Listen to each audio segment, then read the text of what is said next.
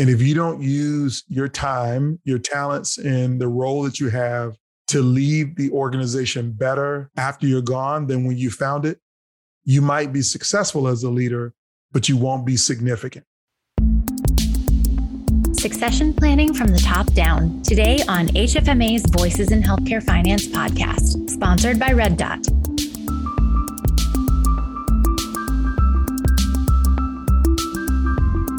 Happy New Year and welcome to the podcast. I'm your host, Erica Grotto. And if you haven't chosen a New Year's resolution yet, I've got one for you. Today, we're talking about the importance of succession planning. If you're not in a leadership role, you might think this isn't for you, but succession planning is something everyone should be doing for themselves and maybe for others. My guest today has a lot to say about this, and you'll hear our conversation after HFMA Senior Editor Nick Hutt and HFMA Policy Director Sean Stack cover what's happening in the news. Hi, everyone. Happy New Year, and welcome to the first Beyond the News of 2022. In this segment, Sean and I are looking at what lies ahead this year as far as healthcare disruption. As most people know, some of the biggest names in retail and commerce have been making a play for a slice of the healthcare dollar. You've got Amazon, Walmart. There was a partnership just announced in early December between CVS Health and Microsoft. So, Sean, what do you think this is all going to mean for the legacy provider in the year ahead? Thanks, Nick, and Happy New Year to you as well. We continue to see a number of private healthcare companies and established companies breaking through those barriers of healthcare delivery. They seem to be continuing to focus primarily on maximizing efficiency, outcomes, and expanding healthcare delivery across the US. Bernstein analysts have recently identified the shifting to value-based care is most likely going to be the largest disruption to the US healthcare system. The current value-based care sector is estimated to grow from $250 billion today to nearly $900 billion by 2030. So the potential increase in value-based care sector is estimated to reduce healthcare costs by $1 trillion in the future. So that is, I think, one of the key areas a lot of these folks and a lot of these companies are focusing on as they come into healthcare. Yeah, absolutely. And that really kind of quantifies what's at stake. You know, as we look at some of these players, Amazon is one of the biggest names that stakeholders are watching, if for no other reason than they just tend to make a splash in everything they do. Obviously, they were a major player in Haven, and that kind of fell by the wayside in 2021. But they just announced that they were consolidating their pharmacy, diagnostics, and telehealth operations into one structure.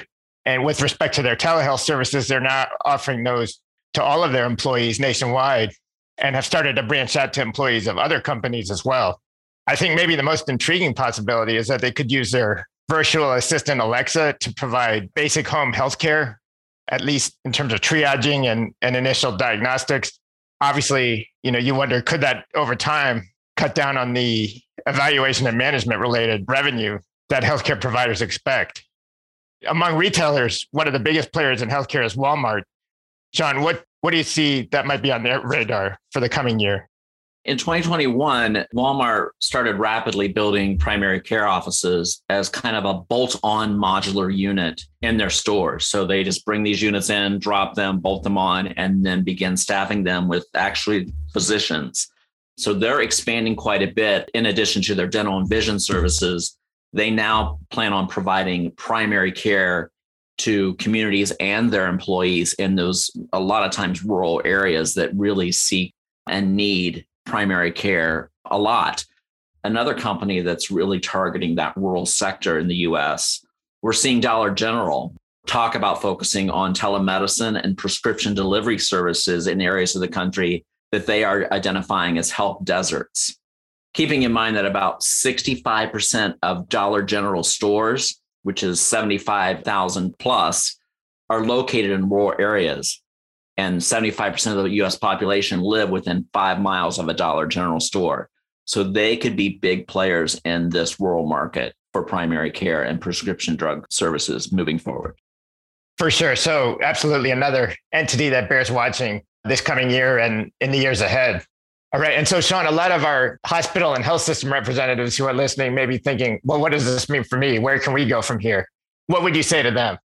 Well, talking to a lot of our members, I mean, many of the hospitals and health systems are already discussing collaborating with some of these disruptors and using those as a referral point. Keeping in mind that most of these disruptors are not going after true hospital acute care services. They're on the periphery, either offering primary care, which I understand some of our hospitals have, but there is opportunity in some of these communities where healthcare is sparse to partner with some of these disruptors and really impact care to the community populations. So I think we're going to see more of those conversations in the upcoming year on partnering with some of these disruptors and finding our place and working with them. All right. Well, great insight, Sean. It certainly should be an interesting year. Stay tuned, as we'll definitely be keeping you apprised of some of the disruptive trends that are more and more manifesting themselves in the industry.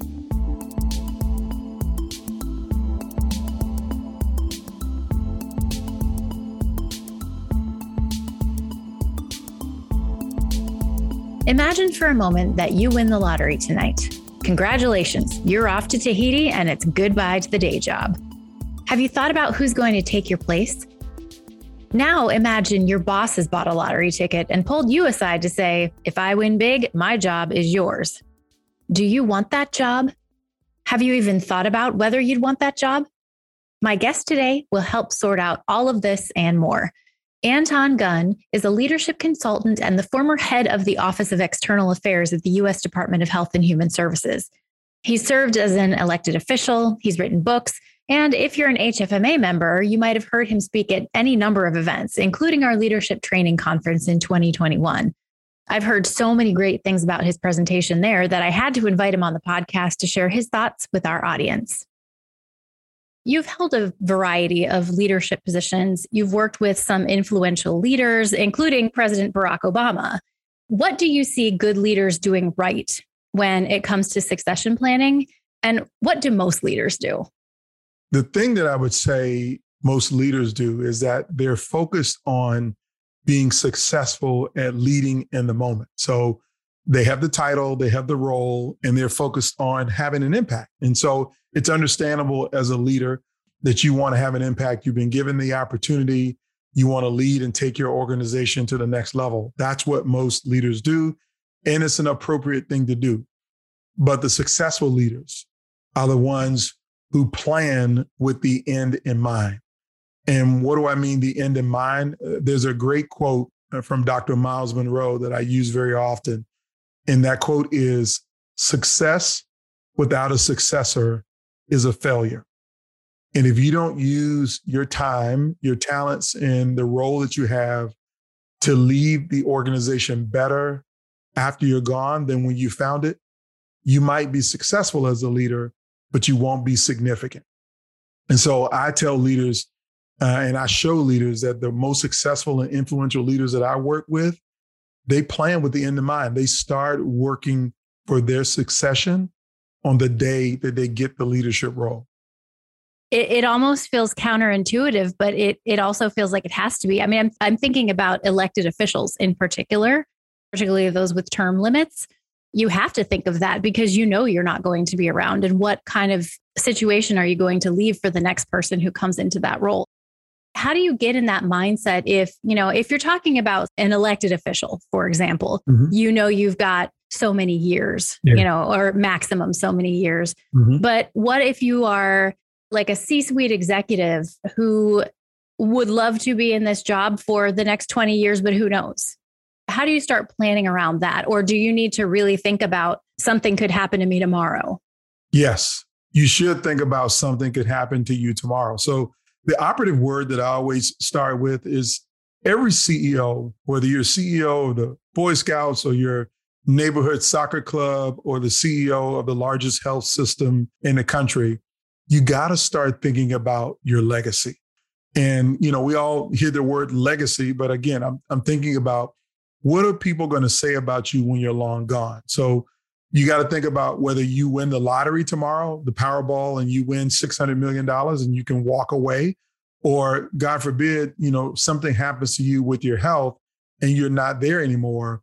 How do organizations continue to thrive in your absence? And so as a leader, I would say, you got to start thinking about who are the people around me that could potentially be my successor. And then when I work with clients, and I'm working with the executive team around succession planning, the first thing that I ask everybody in the room, can you write down the names of 3 people who work for you now who can do your job just as good or better than you can right now? And if you can't name 3 people, that is a problem. And so you got to start working on identifying who those 3 people might be. And also, if they're not ready to do your job better than you can right now, how do you start developing them in that framework? And I think that's what the best leaders do, is that they're always looking for the person who's going to be up next, because we know we can't live forever or leave forever. So whether it's 2 years as a CEO or 25 years as a CEO, you're not going to be there for the life of the organization. So the smart leadership move is to start developing people around you to eventually prepare them to take your role. And I have another process we can talk about a little later that I think the best of the best think about their leadership life in 7-year increments. And sometimes at the end of 7 years, it may be time to move on and let somebody else lead. So let's talk about some of those other people, because if we're talking to the CEOs or someone who's high up, you don't just want to be thinking about your own succession planning, right? You need to think like, what if my CFO leaves? What if my CFO retires? What if, this other person? And I imagine that it goes down from there. So who needs to think about succession planning for themselves? And who do they need to think about succession planning for? Everybody needs to be thinking about succession planning, because I put it to you this way. If you're the CEO and let's say your CFO and your COO or your chief nursing officer are all phenomenal, that they've been given their title and their position and they're doing an incredible job of it, what makes you think that the whole country is not going to figure out how great they are and not make them a sweet offer to leave to come work somewhere else? And so if your CFO is phenomenal and they get offered a bigger or better job to go work somewhere else and they leave you, you may have had a talented person, but you didn't think about who's going to be the next CFO in their stead. And so it doesn't matter your role, you got to think about succession planning for every senior level leadership role. And then every senior leader around you should be thinking about it in their organizational chart. And so the smart organizations, again, can go literally 5 levels deep in their organization and says, you know what, Tommy down in supply chain is not ready to be a CFO today, but maybe in the next 10 years, he would be. And we're going to start developing Tommy now. Or Sarah may be a nurse manager on 6 West, but a decade from now, 15 years, we want to put her in position to not only be a director, but to be in line to be an associate chief nursing officer to eventually go into that role. So it doesn't really matter what role it is. Everybody should be able to answer the question, if I quit tomorrow because I won the Powerball, can I name 3 people who could do my job just as good or better than I can? Everybody should be doing it. And I can think of people, and they aren't necessarily the senior leadership, although certainly that could be true as well. But if there's no plan for the absence of a person, I mean, sometimes even somebody going on vacation sends an organization into a tailspin. There are places where people are getting phone calls while they're on vacation because there is no one else to answer this question. Yeah. So if that person says, I don't want you to call me on vacation, I quit, what happens next? And what happens if that person is like in charge of your IT or something? You could take down an organization pretty quickly, I think, if one thing is not getting done. And it doesn't necessarily have to be the senior leadership. Correct. It doesn't have to be at all. And I think, you raise a great point that is really important to elevate here.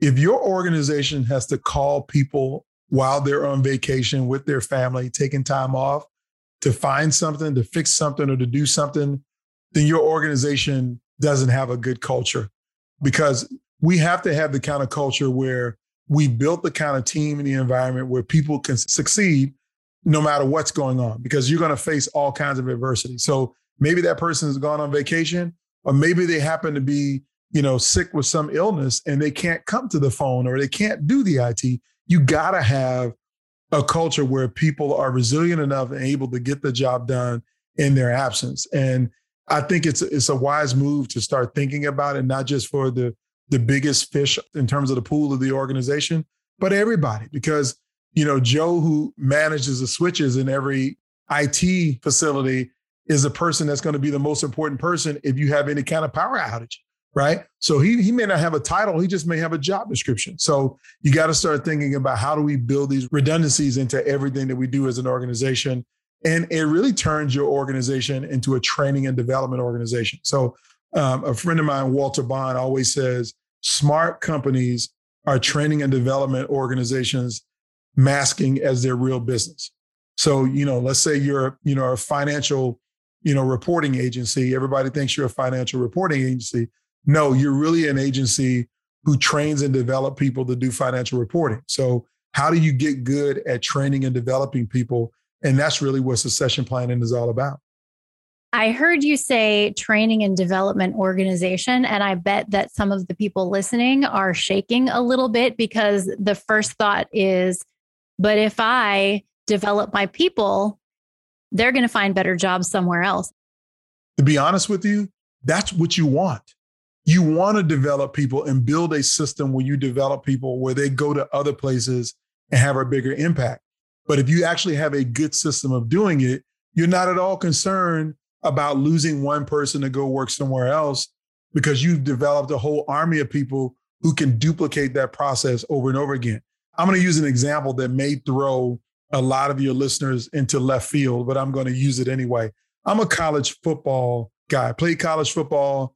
I love college football, and I love professional football as well in general. And I will tell you one name who never worried about losing an assistant coach, but has one of the biggest legacies in sports. And his name is Bill Walsh. Bill Walsh was a coach of Stanford University in California, later the San Francisco 49ers head football coach that won 4 Super Bowls at the 49ers. Bill Walsh has more than 40 assistant coaches who all left him after 1 or 2 years and got better jobs, got head coaching jobs. And if you look at the number of successful NFL coaches that have won Super Bowls, more than half of them worked for Bill Walsh at one time or another. So his legacy is cemented forever. And he never lost a step, and he never was a losing coach and never had bad seasons before he retired. And he lost almost every assistant that went on to win Super Bowls at so many other places. So if you get good at training and developing people as leaders, yes, they're going to leave you, but you got to be okay with that, because if you got a great system of training and developing them, you'll find the next best person that comes along that might take your organization to a higher level because you actually let that person, the previous person, go. So get good at training and developing people, inspire them, empower them, and support them to go to other places for bigger opportunities. And you're just creating your legacy ripple effect in other organizations all around the country and around the world. That's such a great example. It really illustrates your point. And that's why I brought it up, because, I hear a lot of if I develop my people too much, I'm afraid they'll leave. You can't have a scarcity mindset about these kinds of things. We all want talent, right? So imagine if you built an organization where you are training and developing the best talent in the industry, and you can look up, 10, 15 years later at the end of your tenure and see your literal fingerprints or your footprints in so many other organizations that are finding success. And we all go to those organizations to chase success. Why do you think so many people want to find staff from Kaiser Permanente? There's a love-hate relationship with Kaiser Permanente in some spaces, but everybody recognizes what they're doing in terms of population health and community health and how they've been able to manage their resources.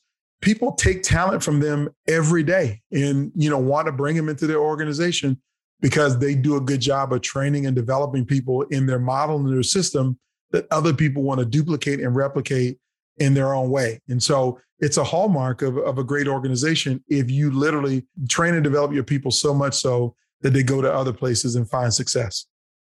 I imagine too that when you engage in that kind of development of your people, it actually makes a lot of people want to stay, right? Because then they know that they're able to grow. And sometimes you can grow you can grow your career in your organization. You don't have to go somewhere else to get a better job. You could get promoted. You could take on a different type of role. But if you kind of stop that, then the people who work for you are going to say, well, I've taken this job as far as I can. And it works the opposite of how you think it might. Like, I don't want to develop my people because I'm afraid they're going to leave. Well, guess what? If you don't, they're going to leave. Yeah, without a doubt. We're in this period where we've called the Great Resignation. I mean, in all of 2021, I think there were like 4 million people a month that were quitting their jobs. And some of them were going to other places and other people were just leaving because people were so fed up with the fact of not being valued and respected and transformed in their organizations. And what do I mean valued? Is I know you value me if you continue to develop me as a talented member of your team. But if you don't develop me, then you're telling me that I'm not valuable to you to invest in. And so many people left jobs in 2021 because they weren't valued. So how do you change that? You change that by, again, showing your people that they matter to you because you're going to help them to grow right in real time, and it'll keep them there. But if you don't value them, if you don't show them that you respect them in a way to help them continue to improve, they will leave you and they'll go work for somebody else that will. And let me tell you this, they'll even leave and go make less money somewhere else if they're more valued and respected because they get developed than you just paying them a large salary and a bonus every year. Money has been shown in this whole pandemic environment that money is not everything to everybody. I've talked to literally CEOs and CFOs and others who have quit jobs in the last year because the money didn't matter as much anymore when they thought about the mission or the values or the way they got treated by their superiors and leaders. And they've walked away. And it's so sad to see people invest in a career and go through all of this to get to the senior level. And then they work for a board chairman or a board of directors who doesn't value them. And they say, you know what? I already got my stock options. I already got my cash or whatever. I'm going to go and, volunteer in this industry for another year because I don't really need the money because I'm not working for the money. I'm working for the value and the respect. And it's a hard lesson for organizations to learn. And that's why we got to learn it now. Yeah, definitely. So I know we need to wrap up here. I do want to hear, though, about what you mentioned about the 7-year increments and the planning. Yeah. So let me just very quickly tell you. So I fundamentally believe that no matter what your leadership role is, you should think about you only have 7 years to do that job. Now, you might end up being there for 21 years, or you might end up being there for 25 years, but I want you to think about it in a 7-year framework. So that is, you get hired today. You got the first 18 months to figure out what you've gotten yourself into.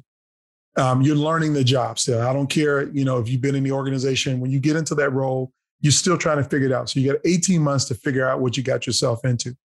And then the second 18 months is you setting the plan of where you want to take that organization. And so you're putting together your plan, your blueprint, your strategic framework of how you want to take the organization to the next level.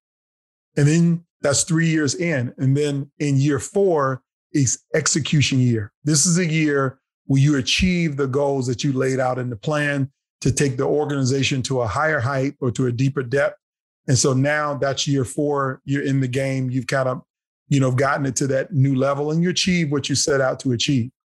But then you should start thinking about who my successor might be.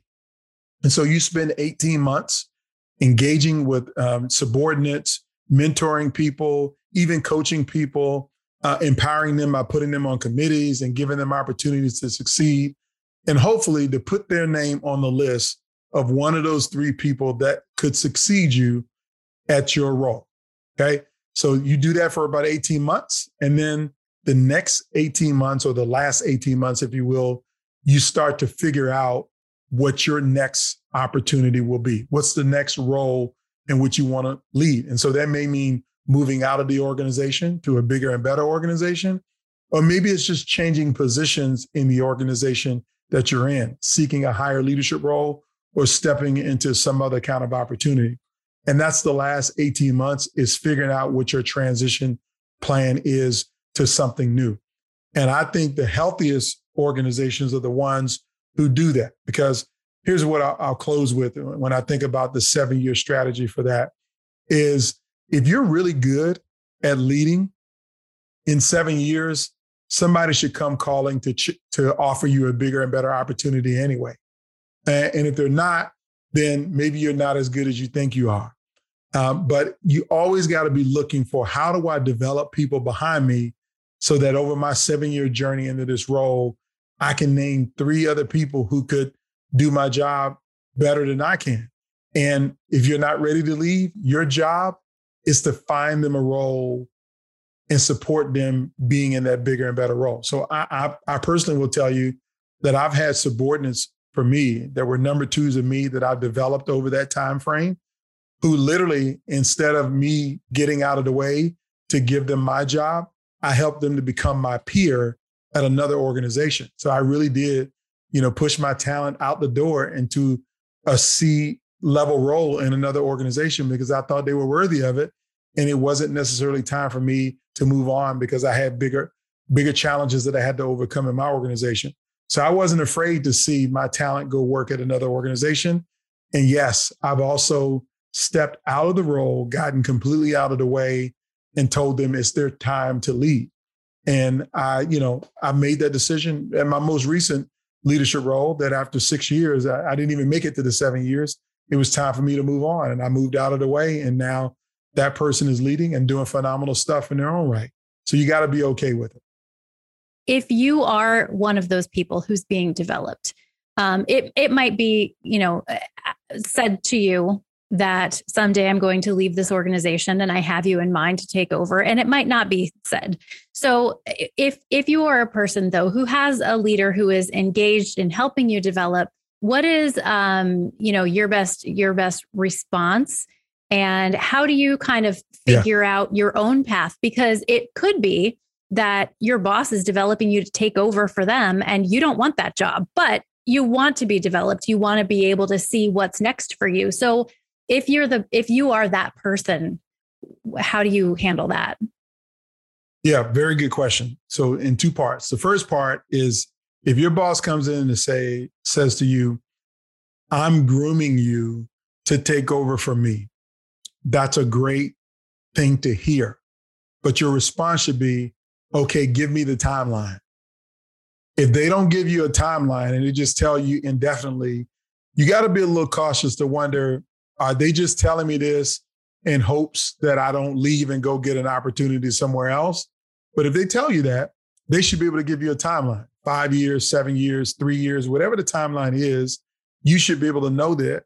And in that way, you can hold them accountable to what they said that they would do. Now, if you're in a circumstance where you get told that, or maybe you don't told it, but it's been implied that they want you to take over, and that's not what you want, then you have to be real clear about what you do want, okay? And when I say clear, it's not necessarily you have to tell them in all the intimate details of what you do want, but you got to start staking out your own development path to go after that which you do want. And so that, for example, if you're, in the financial chain of command, let's just say, you know what? You don't want to be a CFO of an organization. You want to become the CEO. So that might mean a little bit different learning and development path that you need to be on if you want to become a CEO versus a CFO. So in that regard, you may say, boss, thank you for investing in me. I really am happy to take these courses to become certified in this thing or the other that's going to help me to be a great CFO. But what I really like to do is I really like to take a couple classes or attend this conference for, CEOs to really understand that job. Because if I'm going to be a good CFO, I got to learn how to support the CEO. So maybe you find a way to bifurcate your learning and development so that you can continue to pursue those things that you're passionate about. And then when the time is right, you literally have the conversation and says, listen, I really see myself as a CEO and not a CFO. And I want to know, would you help and support and develop me along that path? And if your boss is worth their weight in any way, shape, or form, they would value that you have to be passionate about that which you want to be good at. and they will help support you along that path and continue to groom other people to take over as CFO. That's the way that I look at it. Definitely some good takeaways here for really everyone listening. You know, again, succession planning, as we've talked about, is not just for the leadership. I really appreciate your coming on the podcast to talk to me about this. And I hope that some of the listeners are thinking about this in maybe some new ways. Yes, I hope they are too. And I'm so happy to be with you.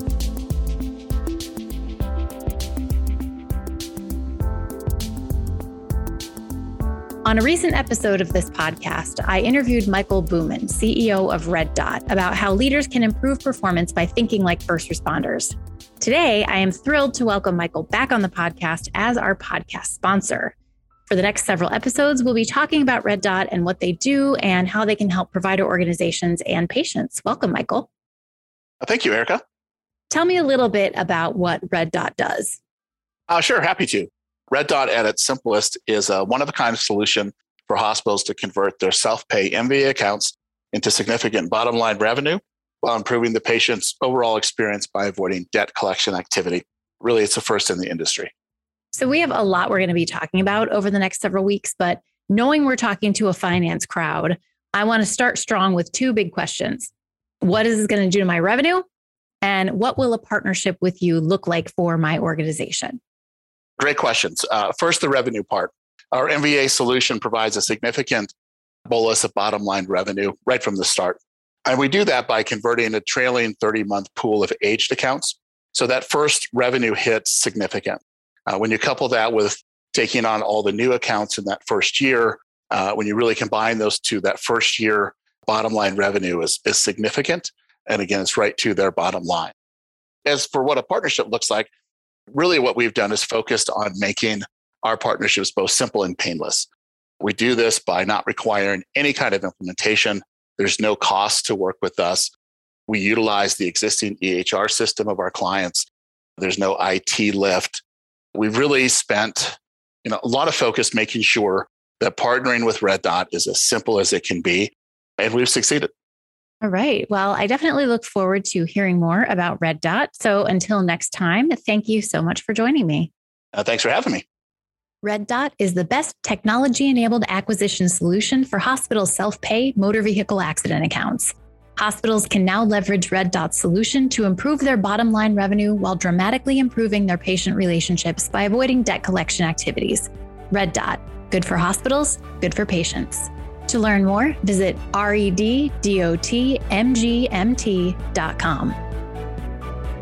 Voices in Healthcare Finance is produced by the Healthcare Financial Management Association and written and hosted by me, Erica Grotto. Sound editing is by Linda Chandler. Brad Dennison is our Director of Content Strategy. Our President and CEO is Joe Pfeiffer. Thanks again to our sponsor this week, Red Dot. Please rate, review, and subscribe to our podcast. It helps get us noticed, which helps us create bigger and better content for you. And if you want to have a say in that future content, send us an email. You can reach our team at podcast@hfma.org.